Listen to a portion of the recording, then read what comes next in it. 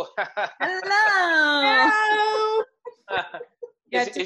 Is yours spiked or is it? I'm just kidding. Nah, you know what? Nah, I needed a little today. You know, it's one of those days. I don't know how you did. How are you ladies? Yeah. I don't know, honestly. Hanging in there, I guess. How are you doing? Up and down, up and down. You? I'm good. Surviving, taking it all in stride. These are, I'm sure you've heard it, strange times that we're dealing with right now for many reasons, and so just taking it day by day. But I'm good. Cool. Yeah. How's the family?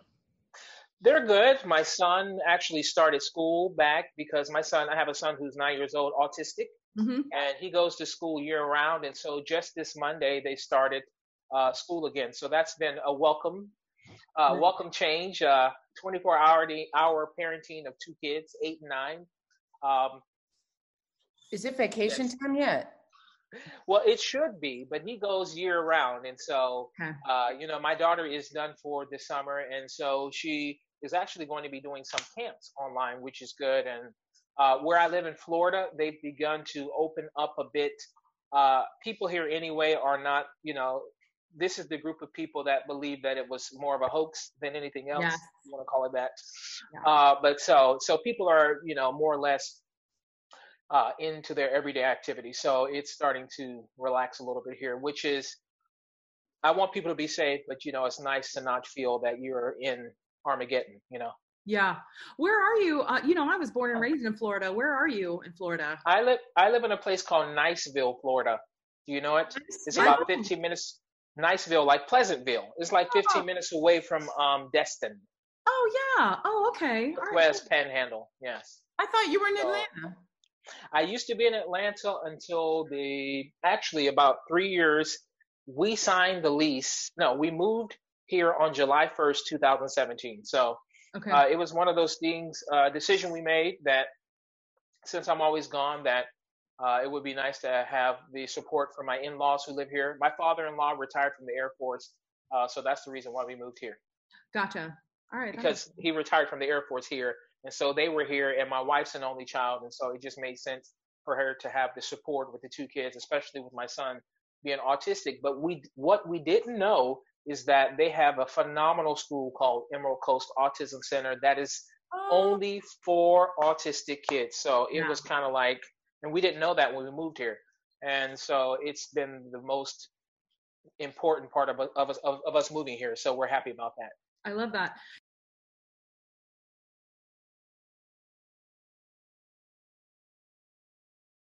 Anyway, but I had seen that you were doing this, the series, the LB sit down. series. Yeah. And I really love that. And that's when I was like, Andrew, would he want to talk to us? Because I really wanted to talk to you about your series.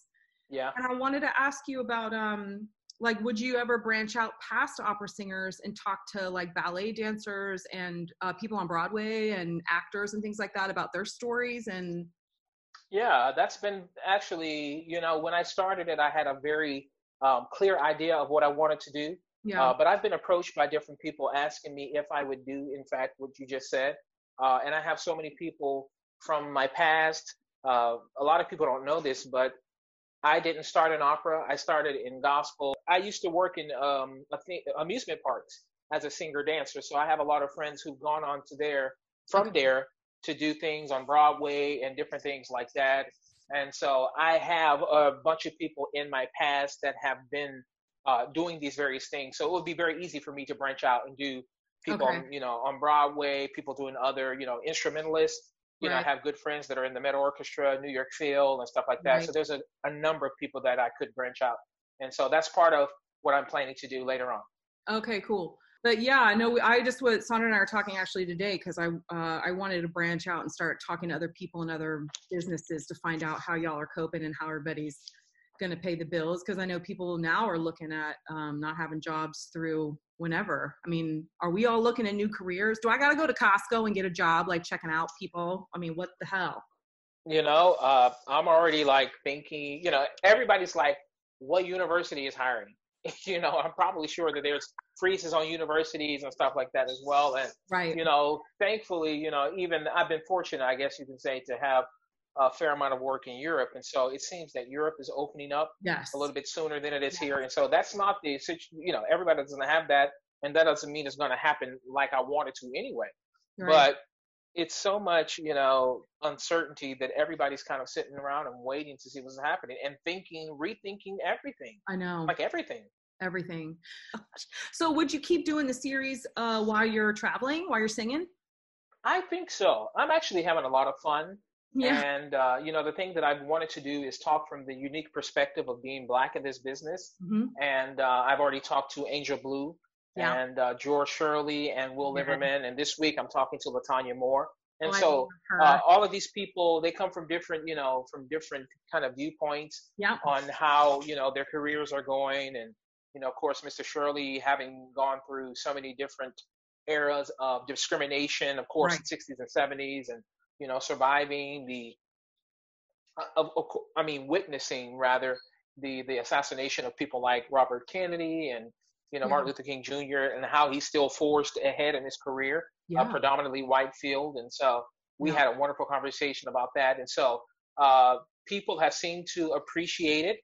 The viewership has been good, for the most part. And so with that in mind, it seems like at this point, people would be interested in seeing that continue. But who knows, where this, I'm one of these guys, I'm a techie guy, sort of, fairly techie. So if anything happens like that, I'm like, okay, I have to get the best stuff. I need to get the best cameras and the best microphone and the best this and all that stuff. So I have a whole bunch of crap that I bought. And that's my setup over there with my computer screen and microphone with swinging mic and. Okay, so you need to tell me what that mic is. And I did all. Okay, hold on. All right, you're gonna. I don't even know if I can turn this around. I'll take a pic of this and send it to you because this is hysterical. What is going on with the lights? And I have gains and in a cooking book thing that all this stuff is propped up on. Oh yeah, this is my laptop computer is right here. I don't know if you can see. Yeah. This is my laptop. Okay. So this is my external screen. Which is fairly big. So one of my hobbies is photography. Oh yeah, I know. Okay, yeah, I read about that. Okay. And I've had cameras for a while, and so this is one of my cameras. Okay. This is the Sony A7 III. So I have two of them. There she is. Hey. So there you are. Sandra. Look at this setup. It's so awesome. Whoa. So this is one of my cameras, and this is my second camera right here. So I have my cameras. Okay. Wow. Then I have a microphone here. Yeah, this is how I do the show. So the lights are up here. I love that. Okay. Two lights here. And then I have all the other stuff down here. And I have a couple things still to come. So okay. And you are set up, man. Will I take it on the road? Well, the question was, will I continue the show? A lot of this stuff can go with me, so we'll see if I can do some version of it on the road. We'll see. Well, I want to know what that mic is because that mic looks serious, and I love buying stuff like that. So you need to tell me. And this is my baby. It's amazing. It's called It's called the Shure SM7B. Okay. And apparently Michael Jackson recorded Thriller with a microphone, the same type of microphone. Wow. That's so cool. Yeah, Did you use that for the Met Gala? No, for the Met Gala, I just used what I'm on right now, which is, I don't know if I can show you. It's this stand. Can you see me? Yep. Okay. So I have this stand that's where the phone sits inside it. Oh yeah. And then you can put up here little lights that can shine on. And this thing is just a little stand that you carry around. Oh, cool. Yeah. I use that, and it's very simple, and that's all I use for the Met. I love that. I love that you bought that techie stand. Are you a bit of a tech geek? I am. I apologize. Can you see me, ladies? No, not yet. No, not yet, but you're coming. Okay, I was there. I'm sorry about that. But we're going to title this interview Technical Difficulties. So what did I miss? What did I miss besides your whole computer setup? Oh my gosh. We've been talking about you like how magnificent both of you are. One. Oh yeah, of course. But Hey, I wore a shirt. Now, I just needed to show you this. I am You're freezing. frozen again, you're frozen. Sandra. I feel like it's yeah. Now you're not frozen. Wait. Yeah. Yeah. I wore this shirt just for you today. Oh really? Oh nice. Oh wow. There you go. It's because I know you like tennis. Oh yes. That bag right there over there, like this is like I'm showing all my stuff. That bag is full of tennis rackets. So yes. I just had arthroscopic knee surgery on last Thursday. Oh. So I can't play right now. But one of the reasons why I had the surgery is because I'm dying to get back on the tennis court. So I'm like Roger Federer in the fact that he'll be shut down for the rest of this year. And I have about 4 to 6 weeks that I'll be shut down. But as soon as I can get on the court, You're going. I'm going to be getting back to my tennis. I'm just going to say, bring hey, it. if you want some, let me know. I would like to be there with a video camera. That's all I'm saying.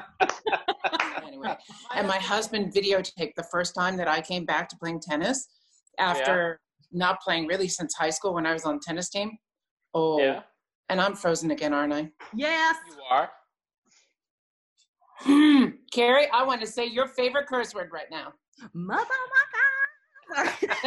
Let me go open the door. Sorry, hold on. You didn't know you were getting with crazies today, did you? And then you got I've seen a few episodes, so I know that you guys have fun. So. We have a good time. My uncle was like, Carrie, have you cleaned it up yet? Fun?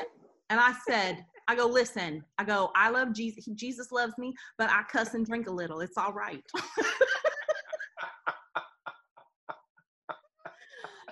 Right. Like, come on. Right. Well, we were talking, we did discuss, being just open and just letting it go because, Carrie was saying that she does a lot of editing because sometimes she can be a little bit, I'm like, just be, whatever. Right? I know. Sandra, should we go live? Should we go live like Larry on his show? I'm scared. Well, not today because am I frozen? Because you guys are frozen. Oh, you're good. No, you're great. You're great. You guys are totally frozen to me.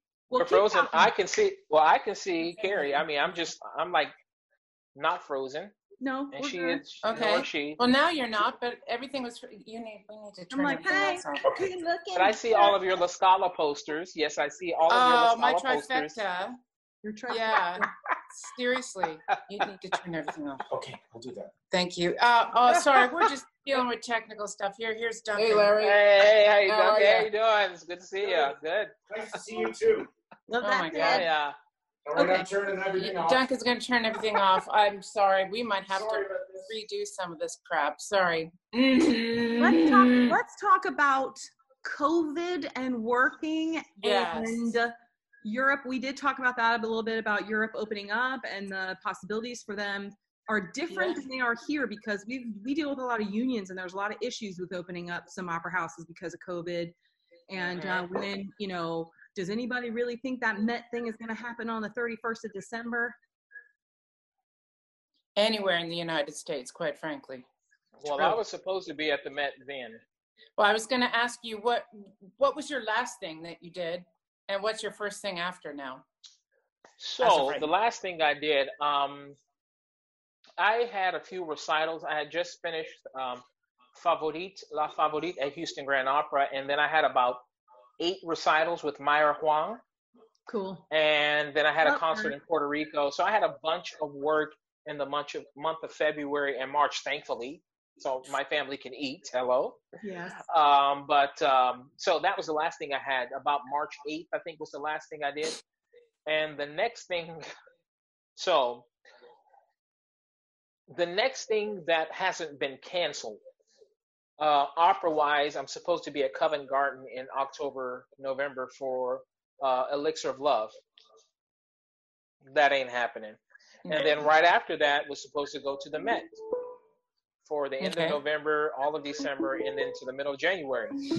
That ain't happening.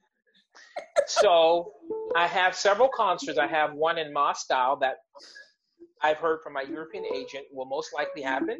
I'm sorry, Larry. I'm so sorry. Like we have never had this many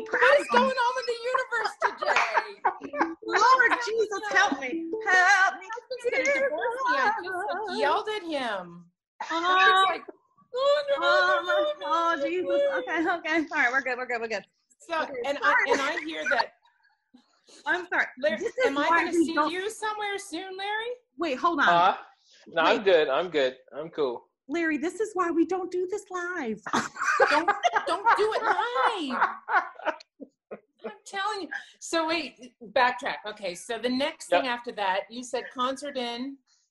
So the first concert I'm supposed to have, that's outside. So I'm talking to a couple companies right now in the States about doing virtual concerts where I actually will go, but there won't be an audience. Okay. So there's a couple companies that I can't really say just yet, but I was contacted by a few of them to see if I could do a couple things. So that's something in the end of July, something in the end of, actually in Idaho, in Sun Valley, interestingly enough, the end of August. They have a symphony out there. And then something in September. Wasn't there something in Spain, maybe? Well, there's supposed to be something in either in Palermo, Italy, something in Russia, something in Bratislava, and Spain. I'm not sure, but maybe, yeah. But these are all the different. Yeah, Coronia. I don't think I'm doing Coronia, but okay. But maybe it will happen. Who knows? Who knows? But these are all things, and that would have kept me. Actually, would have been pretty busy. Had things not stopped, I would have been busy. Well, I would have had a nice chunk right now that would have started on June 6th after having been gone 3 days after I stopped until now. Okay. Whoa. Like 9 different countries, which is crazy. So the time at home has been good. But then starting up again from the middle of July, I would have gone to almost nonstop to the end of the year. So with these concerts, I have about probably 5 or 6 concerts that are scheduled right now that'll carry me through the end of the year. And then my next opera thing, I think, is at Zurich, because that's the one that came after the Met, and that's February of next year, if that goes, which I think it will. Happen. Yeah, it seems like Austria, Switzerland, even, the other European countries now are really starting to open up, and maybe with Switzerland. What about you ladies? I mean, I was in San Fran right now, but that's until July 4th. And but they were really wonderful and paid out 50% of the contracts, which was amazing. Like I think the check is coming soon, but I know there were a lot of us that were on all those meetings that were just really grateful for that, especially because at that point when we were told this, a lot of us that have incorporated ourselves weren't sure if we were even qualified or could qualify for the PPE.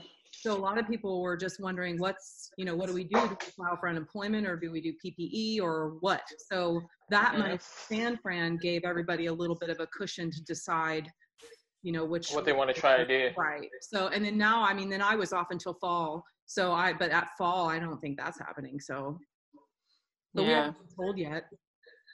What about you? Just found I've had a lot of concerts now added in the last week, and all over in Europe. And then Carrie and I are supposed to be. Well, I'm supposed to do an outdoor concert in San Francisco in October, and then Carrie and I are supposed to be in Chicago for Tosca in October. Or not. I don't know. Yeah, but it is what it is, and we keep going, right? How much online stuff have you done? Have you done a lot of singing online besides the Met Gala, or no? I haven't done a lot. I haven't done. There's a couple things that are upcoming that I'm involved in, and of course, I want to be in solidarity with my colleagues, and a lot of people who don't have, the opportunity to do. Not that we're even getting paid, for all of it.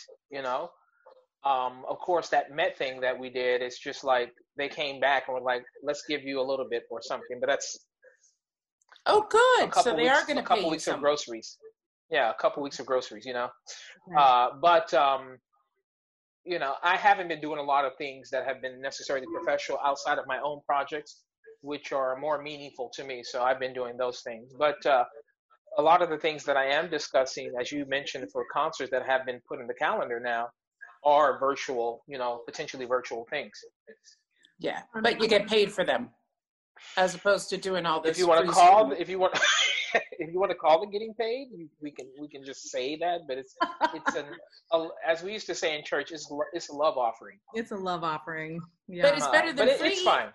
It's better than free. It's better than free. You're right. I know that you and I talked while Sandra was dealing with her computer about your sit down series, Sit Down with LB. Yes. That I really loved, and we wanted to talk about that on here too. So I really enjoyed your series so far, and I'm really looking forward to LaTanya, because she's a friend of mine. So what we wanted to talk about that, and I'll ask you now that we're all back on, about, again, if you don't mind, about how you felt about branching out, and then how you feel about doing it again on the road while you're singing.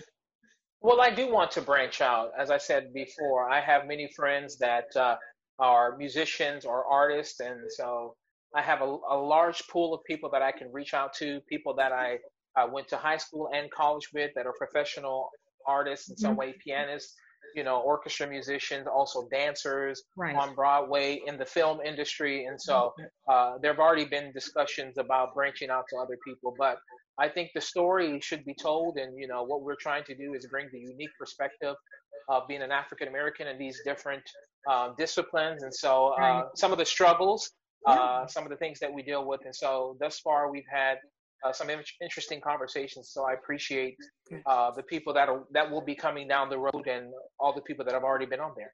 Yeah, it's really exciting. And as much as I can, and I was showing Carrie my whole setup over here. It's amazing. And I think most of it is portable, and so I'll be able in some way, shape, or form to be able to do it. I may leave some of the heavier stuff here, but there seems to be an appreciation thus far for what I've done. So maybe I will be doing it past COVID. We'll see. How do we change? What needs to change? How did those conversations start with the opera companies? The conversations with opera companies about when we did like LA Opera and other things like that. Well, I mean, now of course this is a monumental time in history, I think, and it's horrible what had to happen for us to come to this point. But I think a lot of people are now getting off the sidelines, and not that people were complicit in what's going on in America, but I think this is an opportunity now that people can put their money where their mouths are, and really kind of get in there, and if they want to make meaningful change, to do so. And so I've been reached out to by countless friends of mine who want to have real conversations about racism, about equality, about these other things. And so we've been reached out to. So that's how it started. And a lot of the people that we know now in the business, some of the general directors and casting managers are friends of ours that went to university or were former singers who we know. And so these people can talk to us in a different way from relationships that we have. And so I'm confident that these people really want to use this time to make some strides forward, to make inroads to some of the things that we're talking about. And a lot of people, not that they were aloof, but unaware of some of the difficulties that we've had in this business. And so it's one of those wow moments. And one of the things I've done recently that I wanted to mention is, as I said before, I was reached out to by so many people. I challenged people to read this book with me called White Fragility. Yeah. And so I've already gotten to chapter 3 on that, and I'm reading it a little bit every night. But it talks about, I think it says on the title, on the front page, it says, why is it so difficult for white people to talk about racism? Yeah. And it's written from the perspective of a white woman. Mm-hmm. And she said in the beginning of the book, every time she talks to people about racism, she inevitably is faced with pushback from white people who say there's no racism. I don't know what you're talking about. But she spells out thus far in this book how clearly in everyday life our system is built with racism as the foundation. Yeah. And so it's been an interesting journey for me thus far to read it. And so I'm supposed to host a book discussion with about this book in about a week and a half. And so, yeah, people are talking. And so I want to make myself available to people who really want, not that I'm the authority, but at No. least make myself available to people who really want to have a real discussion about racism in the arts and in general. Well, you've lived it. I Yep. I have a question though, because some of my friends, I've been friends with 20, 30 years, and I reached out to them and I said, how many of your white friends are calling you right now? And is it annoying? Is it driving you crazy? And she said, well, I mean, the people that I know, and I know their hearts and I know who they are, no. But people that, are acquaintances or whatever, like it's a mixed bag from my friends on how they feel about that.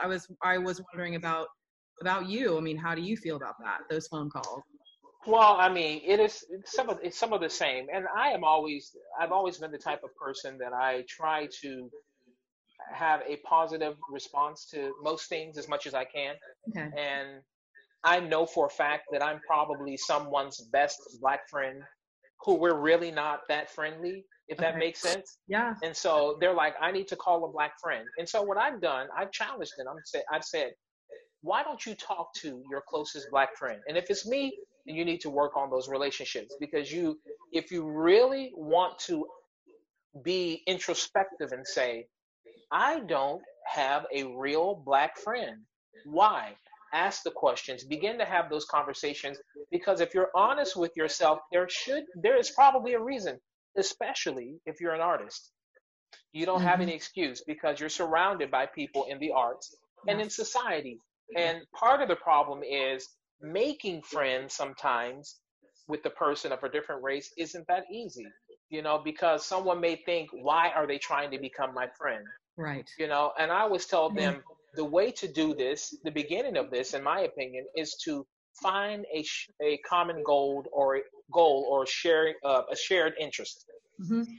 If you can talk about music or sports or something that you have a common interest, and allow an organic friendship to build, I think that is the place. Because if you go to a person in all sincerity and honesty with the right intentions and say, I really want to build a relationship, I really want to be compassionate and show empathy to people that are not like myself, because that's about me becoming better or growing as a person. And I think if you have that approach, any of your friends that you reach out to, if it's sincere, I think they'll be more open to accepting that and being available to have those conversations, those tough conversations.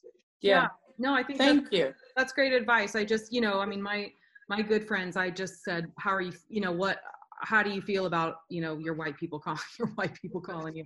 Because it's, and it was, I just wanted to listen to them so that they could voice that, because I think that's sometimes difficult for them to voice too, to say, this really sucks. I don't really want you calling me, even though I understand why. I don't want, why should I have to explain this to you? So there are some mixed emotions, and, there are some people who feel like, I don't want to be the one who has to teach you. Right.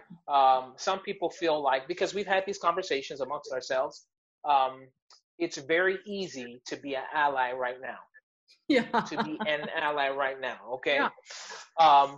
We can like something on Facebook or Instagram, or we can black out our screen on Blackout Tuesday. And it's really easy sitting in front of your computer or laptop or iPad and be an advocate, be an ally. But what I've been challenging people is, what are you going to do beyond that? Absolutely. What is going to be real and tangible that you can say, this is something, yes, I went out and demonstrated, but that's easy too. Mm-hmm. But my father told me something a long time ago. He said, the most important thing that you have to realize about any situation, when you think about someone's sincerity, you should do something. You should be seen doing something, not do something to be seen. Right. Wow. Isn't that so? If and true. So it's true. If I can sense your genuine desire to do something in earnest from your heart, that's different than you saying, let me do something visibly so someone can comment on it. Yeah. Right. If I looks see like you doing something, exactly. Right. Well, and opportunistic. And 6 months to a year from now, that I think is going to be the real litmus test to see what change has happened, to see what people now are still backing change as opposed to, well, just blah, blah, blah. And yeah, it sounded good at the time. But I am looking forward to seeing what the opera companies, what people around the world, not just opera, but around the world are going to be doing about this. And okay, so tell me this. Is your wife ready for you to go back to work because you've been home for so long now? No, she's not, actually. She's loving it. okay. Yes, she's like, can it be like this forever? And I'm like, I love you, I'm honey, like, but no. I'm like, no. Bye, gotta go. Well, the thing is, we have our nomadic lifestyles, and it's just, that is what we do. It is, the first time I ever left the United States, I was 15 years old. So I'm 47 now. And so that's 32 years, essentially, of international travel. Yeah. So it is normal for me to be on the road, going through airports, staying in hotels. I have that rhythm in my life, and it's something that I appreciate.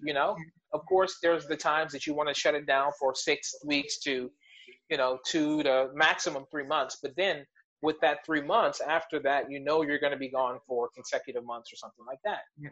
And so 24-hour parenting is a challenge as well.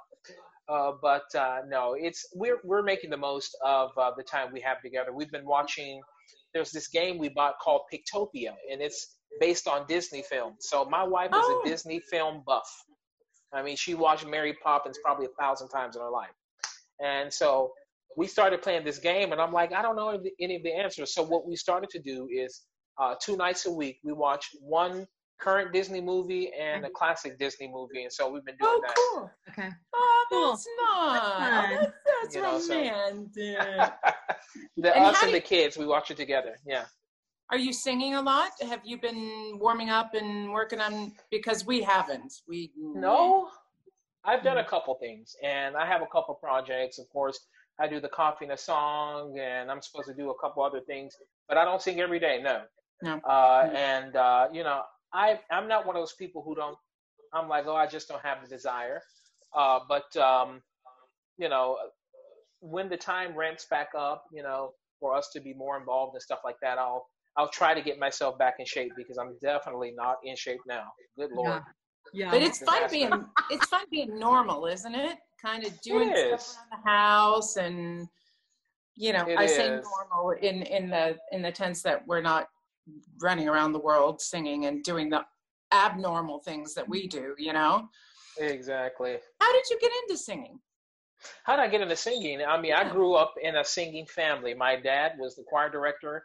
My mother was a soloist. I'm one of 6 kids. So we sang.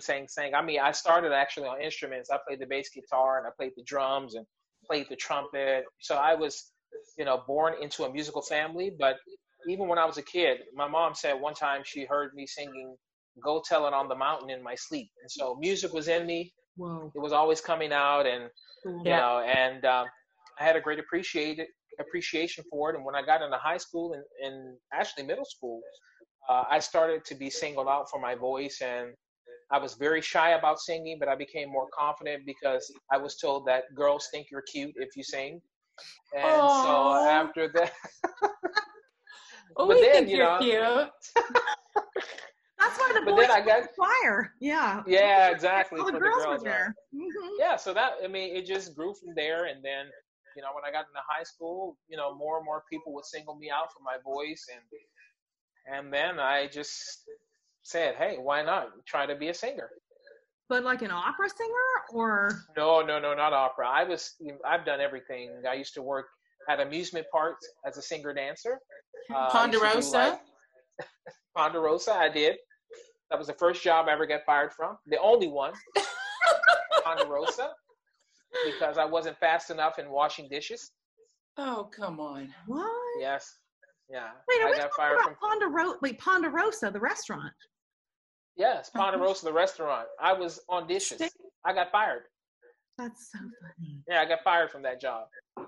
That was like an after-church restaurant that we would go to. Like, that was one of the ones that we went to. Yeah. It was before Old Country Buffet. Yes. Or if you know Indiana at all, they used to have a place called Ryan's. Do you know? Ryan's? You know, I lived in Indiana. No, I didn't. For a long time. I was born in Illinois, and then my dad was transferred to Richmond, Indiana. Did you ever have the pleasure of going there? Yes, I've had the displeasure of going. No, the pleasure of going. Home of Tom Raper, RV, and campers.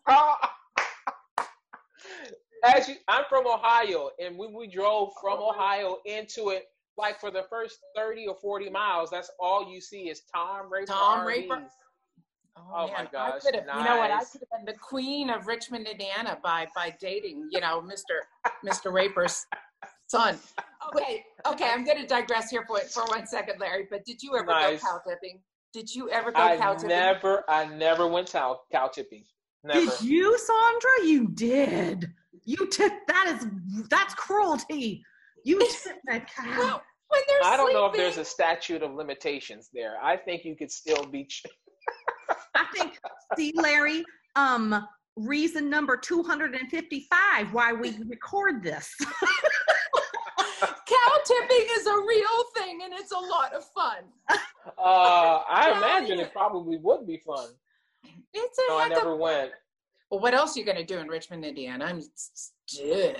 Right. Exactly. I actually just drove through there, and I think I did something. Don't they have a Richmond Symphony or something there? Yeah, they do. Yeah, I had did an something opera with house them when I was in college. Yeah, I don't think I did anything at the opera house, but when I was in college, because a lot of times, a lot of those small orchestras or symphonies use people from Indiana University, which I was a student, and so I think it was through that I went to Richmond to do something. But how did you get from high school to college as an opera singer? Like how did that happen? My last year of high school, because I had been involved in show choir, and as I said before, when I was 15 years old, I traveled outside of the country, So there was an explosion that happened in my mind that I was like, oh my gosh, the world is so much bigger than my hometown. My high school show choir teacher, she took me from Youngstown, Ohio, where I'm from, to Indiana, a small school called Anderson University in Anderson, Indiana. Okay. I don't know if anybody's ever heard of the Gaithers or Sandy Patty. Yeah. Yeah. They're from Anderson. I did swim meets there. That was one of our, Yeah. And so at Anderson, she took me there, and she said, I want to get you out of Youngstown, and I want you to experience, grow up. If you're living in the same town as your parents, you need to get away from them and kind of become a man and stuff like that. And so my senior year of high school, she had already started prepping me for that. And there was a program at the university for gifted music students where we had to sing classical music. And so this is my real first introduction to classical music. And anyone who knows me knows that I'm somewhat of a clown. I like to have fun and get around. So when I did this, at the end of this program in the university of my hometown, they had a semester study. Okay. Whatever your instrument was, you went and studied with a graduate student. So I studied with this guy, and he taught me an operatic piece. I didn't know what an opera singer was, and so I go in there kind of, trying to make opera sounds. And so I go there, and this program, the recital at the end, and I sing. And hello. Hello, I'm here. I hear you both. I hear you both. I hear you both. Okay, sorry. So I know after, what your title is. Right, technical difficulties. So after the finale of this program, we have to give a recital. And so I get up there learning, singing a song that I had learned. And after I finish, there's like a huge response. And people are like going crazy. I'm like, what the heck? And so there was a gentleman who approached my father and I, and he said, kid, where are you from? I mean, who are you? Are you trying to be an opera singer? Because you absolutely should be. Wow. And I was like, what? He was like, you have something that is special. It's Me? true. I thought. I was like, what? And so he was like, well, here, I want to stay in touch with you because I want you to come here and study with me. And I was like, okay, not really knowing, but I was open to it, Okay. That was my senior year of high school. And I hadn't really thought about what I was going to do. I knew I was going to go to college. I thought I was going to study law. So I thought, well, if this guy is really interested in me, I could go here, Youngstown State University in Youngstown, Ohio, for 1 year and just see what happens. Okay.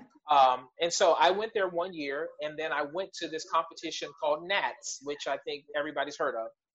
So I go to Nats in freshman men.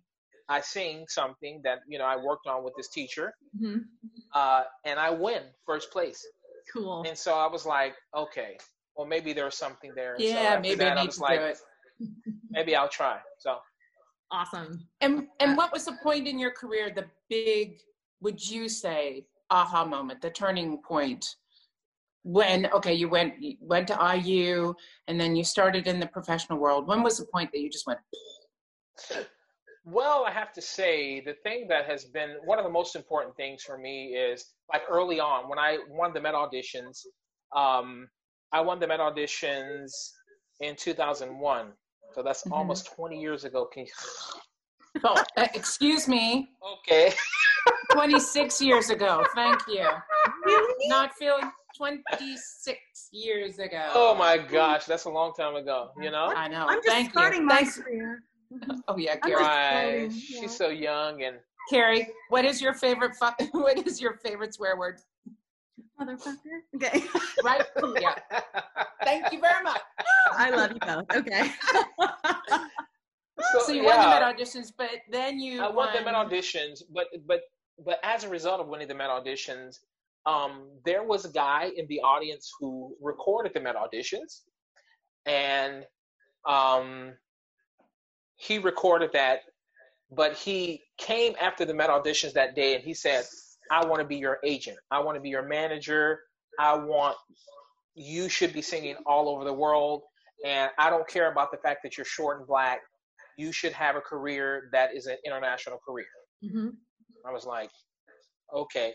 But he took that tape and sent it to La Scala. This is 2000. That's right after I'd won the Met audition. He sent the tape in 2001. I got a call because I was in the Young Artist program at Seattle Opera after that, that fall. And he said, are you sitting down?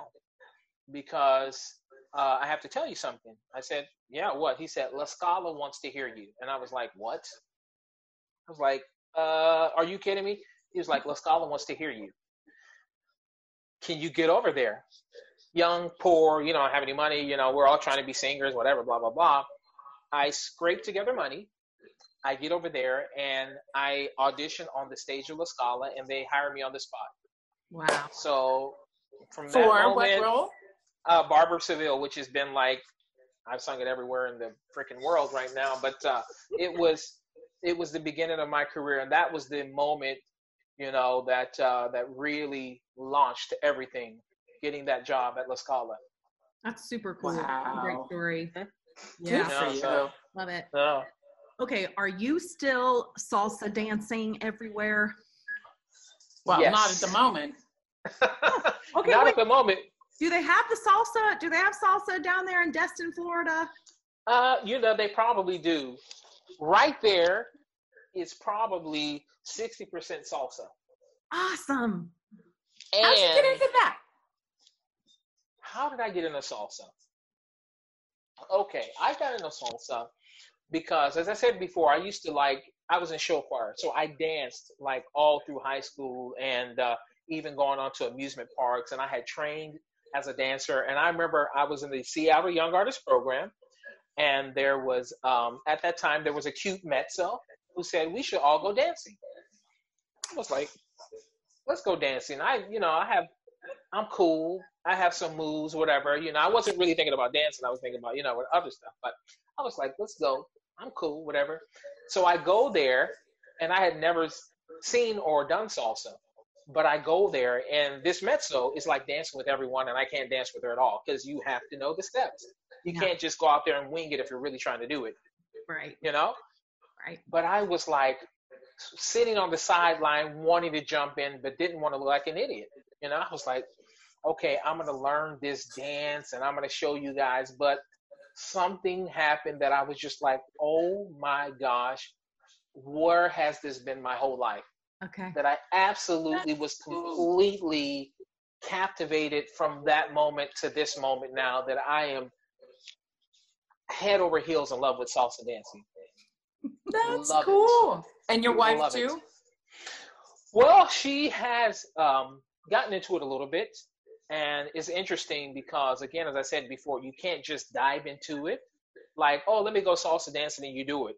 So one of our first dates, I said, we're going to go salsa dancing, which for anyone out there that's listening, is not a good idea for a first date. Unless you're both beginning or unless you're both, at a certain level. Mm-hmm. But I was living in Atlanta at that time. And when I go there, like, this is our first date. She came because, she came to visit me in Atlanta. And there's like a line of 12 girls who want to dance with me on your first date with someone else. And it was just like nothing. And they're like, oh, Larry, let's dance, let's dance, let's dance. And I was like, okay, that wasn't the best idea. But so that kind of like not soured her to dancing salsa, but she didn't really, because she was like, well, you dance at this level and I'm here. So, we never got to that level where but she appreciates it. And sometimes we'll dance in the kitchen together. Oh, I know you don't know this, but your salsa dancing story was inspiring to me because when I started out my career, you and I had the same manager, and he told me that you did that because I was by myself traveling at this point and lonely, and he was like, listen, this is what Larry does. You need to figure out your thing and get out there and do it and meet people. So when you're overseas, you're not alone and you're not just in your apartment. And because of you, it was like, okay, I'm going to go do this. I love art. I think I've seen every museum you could ever. I love modern arts. I'm always in. We travel to go do that. And we also restaurants. You go to a lot of restaurants. And chefs. I really follow chefs. So there was that kind of turned into our thing. And then once he started traveling with me, we did that together. And so you inspired that. I had to yeah. Yeah. I mean, you have to be, we all know you have to make being on the road like being at home, or else you're just going to, go crazy. So I have my hobbies, and part of it is, of course, photography, but also salsa and tennis. So I'll go to places that I return to often, and I have friends already who live there that I'm like, oh, I'm in town for 6 weeks. So we're always going to do this. Dancing salsa every week, going to play tennis, or going to this restaurant or something like that. So it makes being on the road a lot more manageable. Well, I also think that's a really great thing to say to young singers, because I think a lot of singers feel like, oh, I got to protect my voice and I have to stay home and I have to do all this stuff. And yes, you have to know your body well enough to know what you can go out and do with your friends, what you can, but does that make sense? So I think you don't actually have to stay in. There's a lot you can do and still do your job well. So I always say life is more important. That's Absolutely. my thing. And if your job, if our singing gets in the way of life, then you really need to rethink it, because you got one chance at this whole go around the moon, sun, moon, earth planet thing. And if you don't enjoy it, I have one. But I'm just saying, and I know you want to ask a question, but I'm just saying, one of the things I remember about, like, getting out and about in these cities. Do you remember when we were in Vienna that one time and we had that wonderful meal, the schnitzel? The schnitzel bigger than my head. But I remember that. And that's some of the things, when people are like, oh, I'm a hermit, I don't get out. No. Live life. Yes. And you'll have these memories that you can, like, recount, for many, many years to come. Yeah. I have a silly question for you. Yeah. What does your head feel like when you sing a high F? Does it just like want to go? Well, I usually wear my underwear as a size too small when I do that. No, I'm totally kidding. I'm kidding. It's, of course, it's mostly head voice. It's kind of like a reinforced head voice. But we work to have a certain amount of body and core in the sound, that it just doesn't sound like completely falsetto. Oh. But what does it sound like? I mean, my teacher talks about using your head space, and that those resonators that are up there, and everybody has technical mumbo jumbo that they kind of toss around, but it's very heady. You have to be grounded, you have to be connected, and you just have to make sure that sound is supported. So that's what it feels like. Does it sound like a gnat in your ears when you? Because I know when I way up here, you know, way up, it sounds like a little gnat. That's like. Yeah. And my teacher said if it sounds big in your head, it's not big out there. Bingo. That's what I was going for because I knew you were going to say that. And it's one of the things that she's like, you have to, you know, and I don't sing Verdi and Wagner and so I don't have a big voice like that. She was just like, you have to make sure your sound, she's like, your voice is like a bird that you have to let fly. Yeah. And so for me, it's one of these things that if you try to go like this and force it out, it's not going to. And so it's that type of thing that I just try to make it sound like, you know, it's placed in the right place and I can just let it do its work, that it can travel to the back of the theater. Marilyn Horn would always tell me, stop singing out of your ass. I can imagine she would say that too. Do you ever see yourself moving out of the bel canto repertoire as you get older? Sorry to say that. Well, obviously, I mean, it's one of the things that you have to discuss. And that's the thing, you know, my managers and I have been speaking about is that, you know, there are a lot of people who are 27 and 28 years old who can sing Barber of Seville and sing all these other things that I've sung for 20 years now. And so it's okay for me to take on other projects. And what I've been doing as of late, I'll be doing my first Lucia, and I'll be doing a couple other things now. Of course, the Pearl Fishers I've done before. I have that coming up at the Met and a couple other places. But going, you know, slightly, if you want to call it, more lyric. But of course, not Verdi, not Puccini.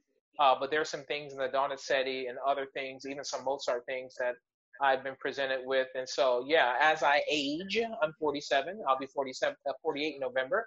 I am looking to take on some other things too, but always trying to sing whatever I do with my voice.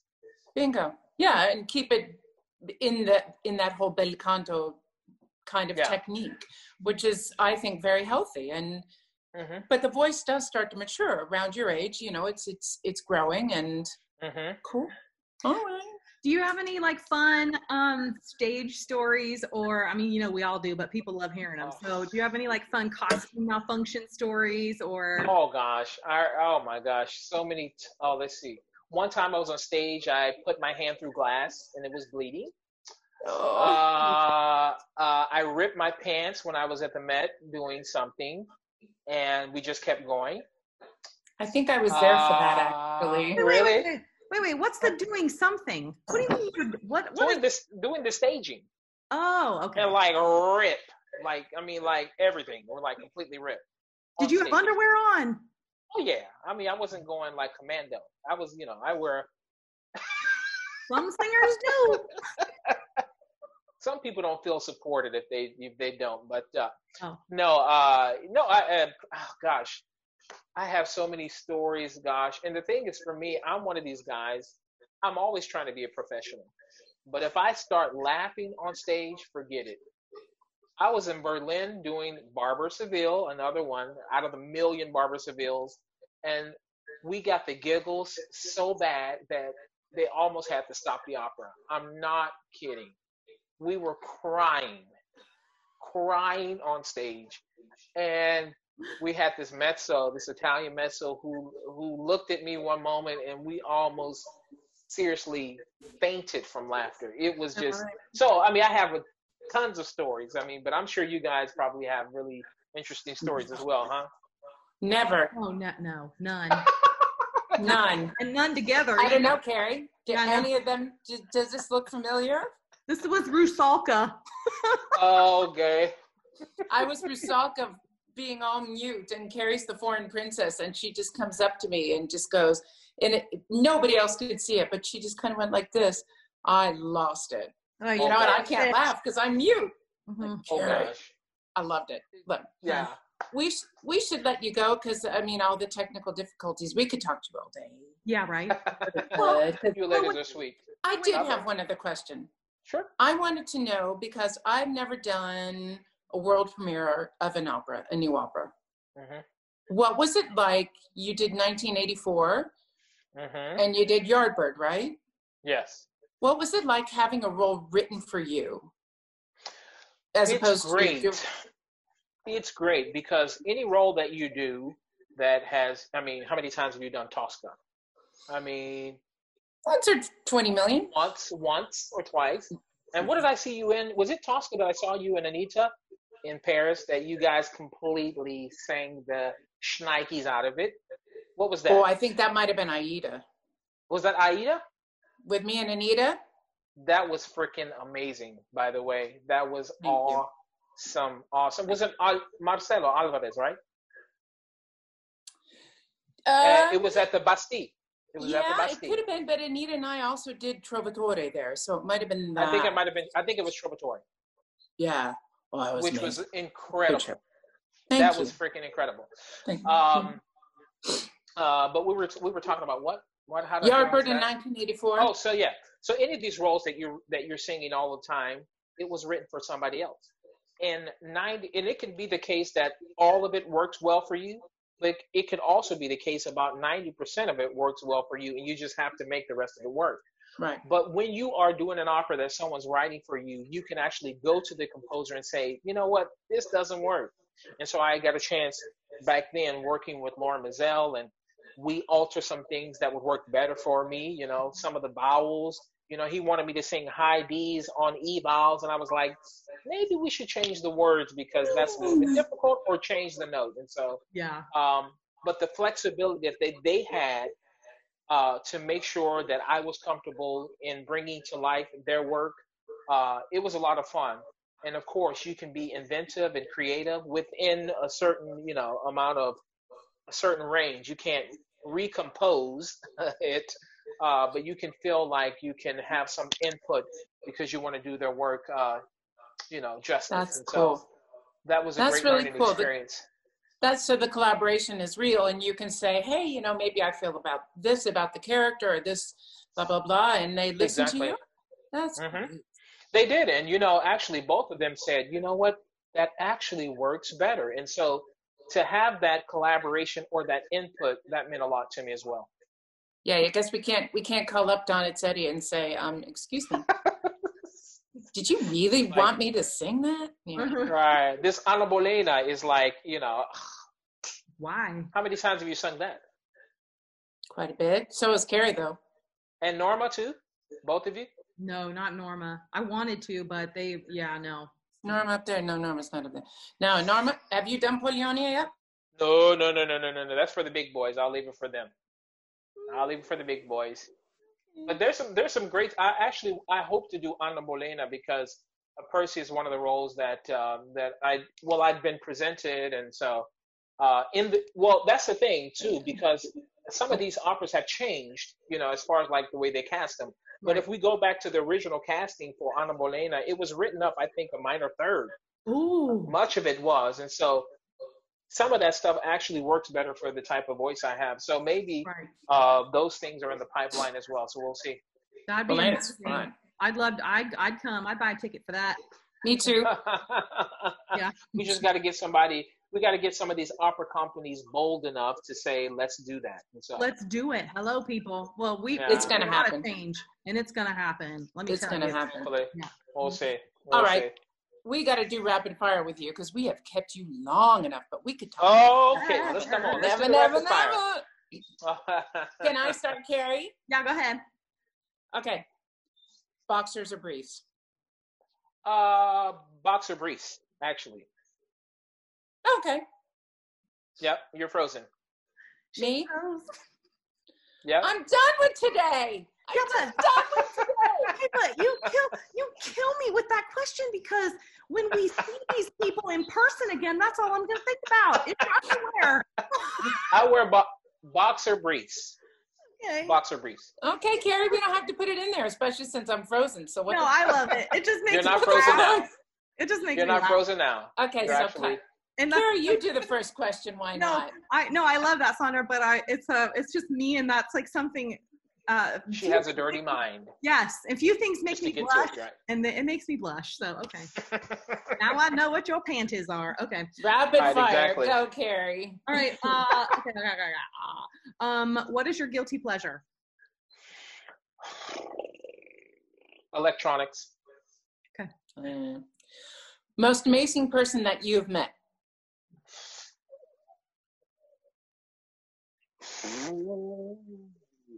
gosh, the most amazing person I've ever met, Ruth Bader Ginsburg. Oh yeah, she's super fun Mm-hmm. and opinionated about opera. You better. Oh yes. You better be prepared to hear her say some stuff. You're like, yeah. ooh, yeah. I actually had the honor of being in an opera with her. Cool. At Washington National Opera, she had a speaking part.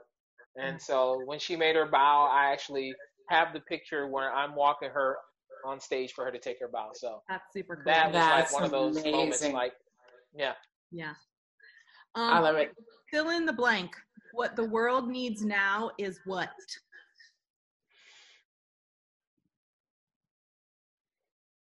Empathy. Beautiful. Good. I like that. Most beloved thing that you own? Oh my gosh.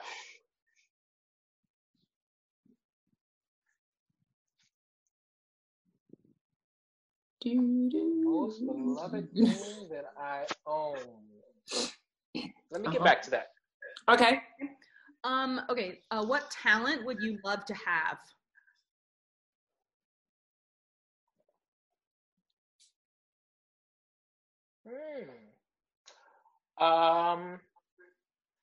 Baking. I'm not that great at baking, but yeah. Carry it. Oh, you are. Oh, she is? Yeah, she's good at it. I like it. Something you do that embarrasses your kids. Can I say it on here? Yes. Flatulate. But I know I'm the only one, so that's okay. Gas mask. Hello? Do they go running out of the room like, Dad? Yeah. Like my son who's autistic, he'll look at me like, I'm like, singers and bodily functions, right? There you go, right? We're into it. Okay, so if you cuss, do you have a favorite cuss word, and in what language? Because I know you speak multiple languages. Well, I normally don't cuss, but I will admit that I will say cazzo in Italian. Okay. So that seems to be a popular one. Yeah. Yeah. What 3 things do you have to do every day? Let's see. Flatulence. Yeah, flatulence first. No. Gosh, 3 things that I do every day. Yeah. We're getting probably it, check. right? Yeah, check Instagram. Not that I have to, but I usually play Boggle. I like Boggle. Oh. Yes. Boggles is a fun game, and spend time with my kids now, obviously. Cool. Yeah. Love it. Okay. These are kind of cheesy, but I love them. What's the greatest gift we can give one another? Oh, the greatest gift we can give one another.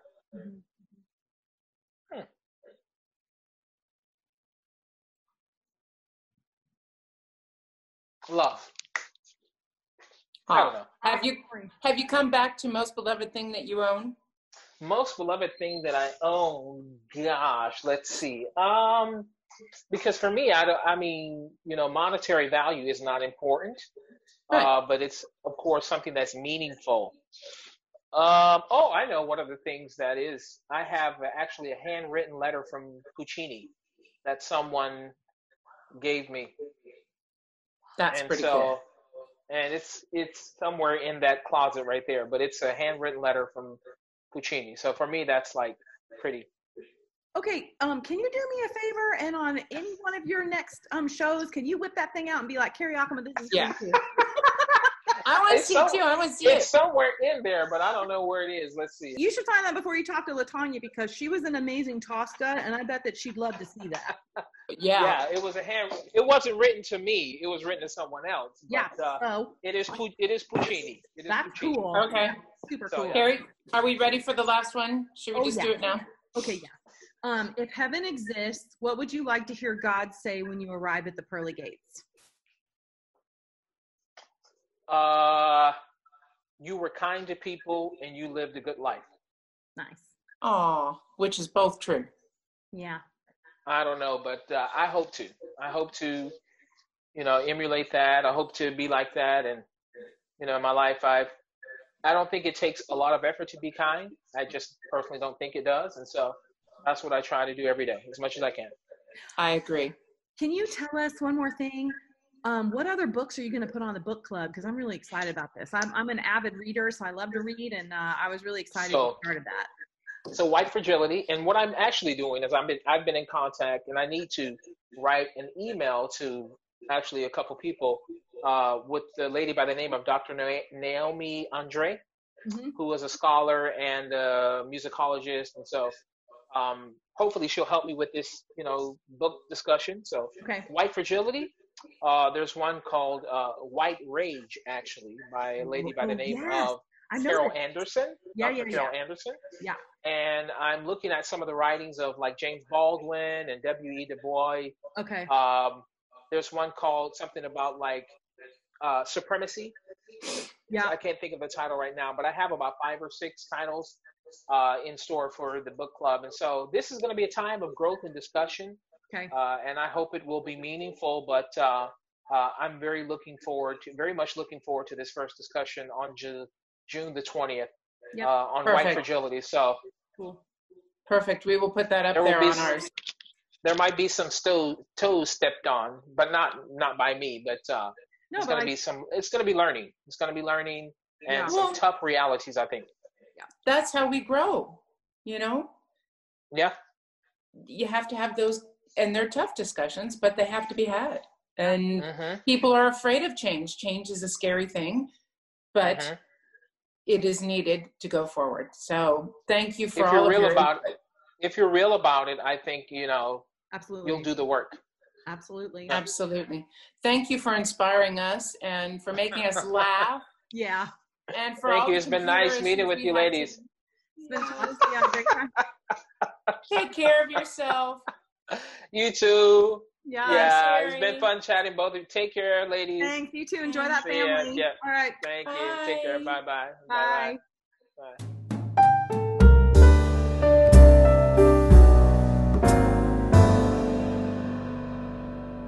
Video, because I got to go get all my info and all the papers and everything. Yes. All right. Oh. Okay, Miss Schoolmarm. A librarian. Yes. How can I help you? Don't we look like schoolmarms? Yes, but very pretty ones. My husband said, that red lipstick doesn't look good on you today. Well, Duncan, what do you say back to him? Well, your face doesn't look good on you today. I just said to him, you know what? He said, aren't you guys supposed to just be doing this, like sitting at home? And I said, and you know what? There's also times when I just want to look pretty. Yeah, when you just want to throw some makeup on. That's what Joyce was saying. She had to get on a meeting. She's like, oh my God, it's been so long since I put makeup on. Great, Mom. I did that for you. Mine are yellow, slightly. They're really pretty though. They match my yellow and my t-shirt that I wore. That's a great t-shirt. I love that. That's really good. Isn't that good? I'll play tennis with you. I know how to play. I know how to serve and backhand and all that. Okay, I will take you down. You really? Oh, you didn't even see. Wait, you can't see, but I put my little, hold on. Oh, I'm going to fall. I put my little skirt on. That is super cute. I got all tennised out. I have some stank hair. Probably not as much as mine. I mean, this just was, oh my God, this was 10 minutes. Okay. I have massage oil in my hair too.